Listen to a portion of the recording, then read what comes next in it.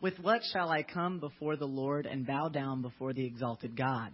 Shall I come before him with burnt offerings, with calves a year old? Will the Lord be pleased with thousands of rams, with 10,000 rivers of oil? Shall I offer my firstborn for my transgression, the fruit of my body for the sin of my soul? He has showed you, O man, what is good. And what does the Lord require of you? To act justly and to love mercy and to walk humbly with you, God. Good morning, church. You'll notice I'm wearing a little extra today, and the reason was because Tony and my father said to me today, said, Jake, you're the guinea pig for the new setup here. Not that I don't trust our handiwork, but I'm not taking any chances this morning. But Peyton, I want to thank you for reading that scripture for me this morning. I'm actually going to take this off. We're going to talk about something everybody needs. We're going to talk about three good things that you need for a good and healthy relationship with God. Now, yours might be different than mine. They may be similar, but these are three that I believe are extremely important. The first one we're going to go through is trust. Everyone needs trust, whether it's a relationship with your friends, relationship with your family, especially relationship with God. We not only have to trust God, but God has to trust us. We have to trust God to know what is right for us, even when we don't know what is right. Because a lot of times we think, oh, I think I want to do this, or I think I want to do that. But a lot of times, and we don't know what to do, a lot of times we have to look to Him, and we have to trust Him to know what to do.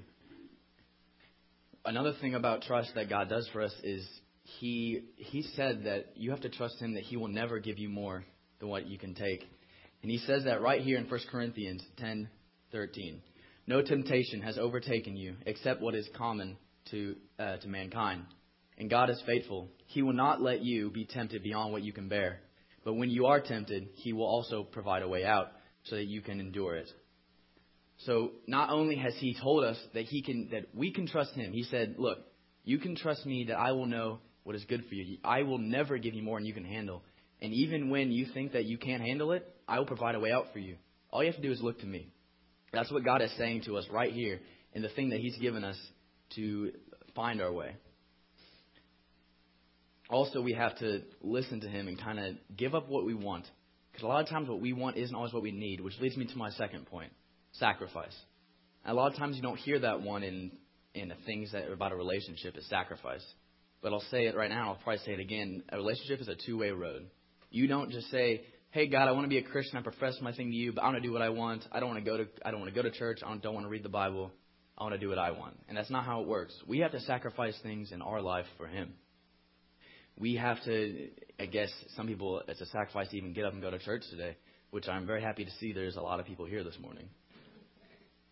Also, in that sacrifice, we have to give ourselves to Him. And we can say, Lord, I give my life to you, but it means nothing if we don't mean it. And it says right here about sacrifice in Luke 9:23 through 24. It says, Then He said to them all, Whoever wants to be my disciples must deny themselves and take up their cross daily and follow me. Whoever wants to save their life will lose it. But whoever loses their life for me will save it. I know what you're thinking. You're like, I kind of like my life. I don't want to lose it. But it's not a literal sense in your life's over. It's a sense in our worldly lives, which are temporary. We're not here forever. The average lifespan is 72 years, which is increasing, is going up, but that's not very long. If we follow Him, we'll be in heaven for eternity. I don't know about you, but I'd rather have eternity than 72 years. So a lot of times, even when there is sacrifice, but God kind of invented sacrifice because He not only sacrificed for us, but He made the ultimate sacrifice. He sent His one and only Son for us. I mean, think about that. If some random people said to you, hey, I need you to take your only son, your firstborn, and I need you to send him on a cross to be crucified. The most horrible death that you can possibly imagine. I need you to do it willingly. And I need you to tell him that to do it for us.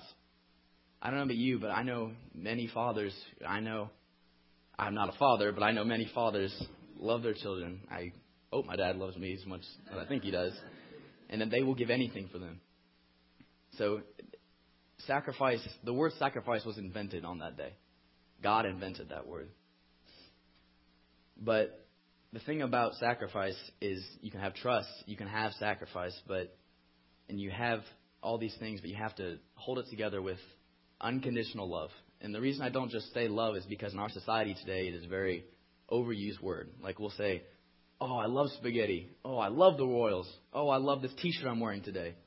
But God doesn't just love us. He has unconditional love for us, which means even when we're having a bad day, even when we're at our lowest point, He still loves us. It means He will do anything for us without a question. I'm pretty sure if the spaghetti's getting really old or the Royals start losing a lot, you're not going to be like, oh, I love spaghetti. I still want to eat this. Oh, the Royals are still my favorite team. But even when we're old and we're losing a lot, God's still on our side. God also says it right here in 1 John 4, 7 through 11. He says, Dear friends, let us love one another, for love comes from God. Everyone who loves has been born of God and knows God. Whoever does not love does not know God, because God is love. This is how God showed His love among us. He sent His one and only Son into the world that He might live through Him. This is love. Not that we loved God, but that He loved us, so He sent His Son as an anointing sacrifice for our sins. There it is again, the sacrifice He made for us because He loved us unconditionally. Not just love, but unconditional love. Now, this whole time, you might not be watching, but I've been building a little relationship house up here. The first one is trust. Trust is our foundation. It's at the beginning of everything. If you don't trust the relationship you have with God, there is no relationship. It's the firm foundation that is set on solid ground. Sacrifice is the bricks. Each brick you put up is a sacrifice either you make for God or God makes for you. But the thing about that sacrifice and the trust, that house will topple over every time if you don't have something binding it together. The thing that binds us all together, us to God, is His unconditional love. It is the cement in between the bricks. It is what makes the house an actual house. It is what keeps us together. It's what makes our relationship a relationship.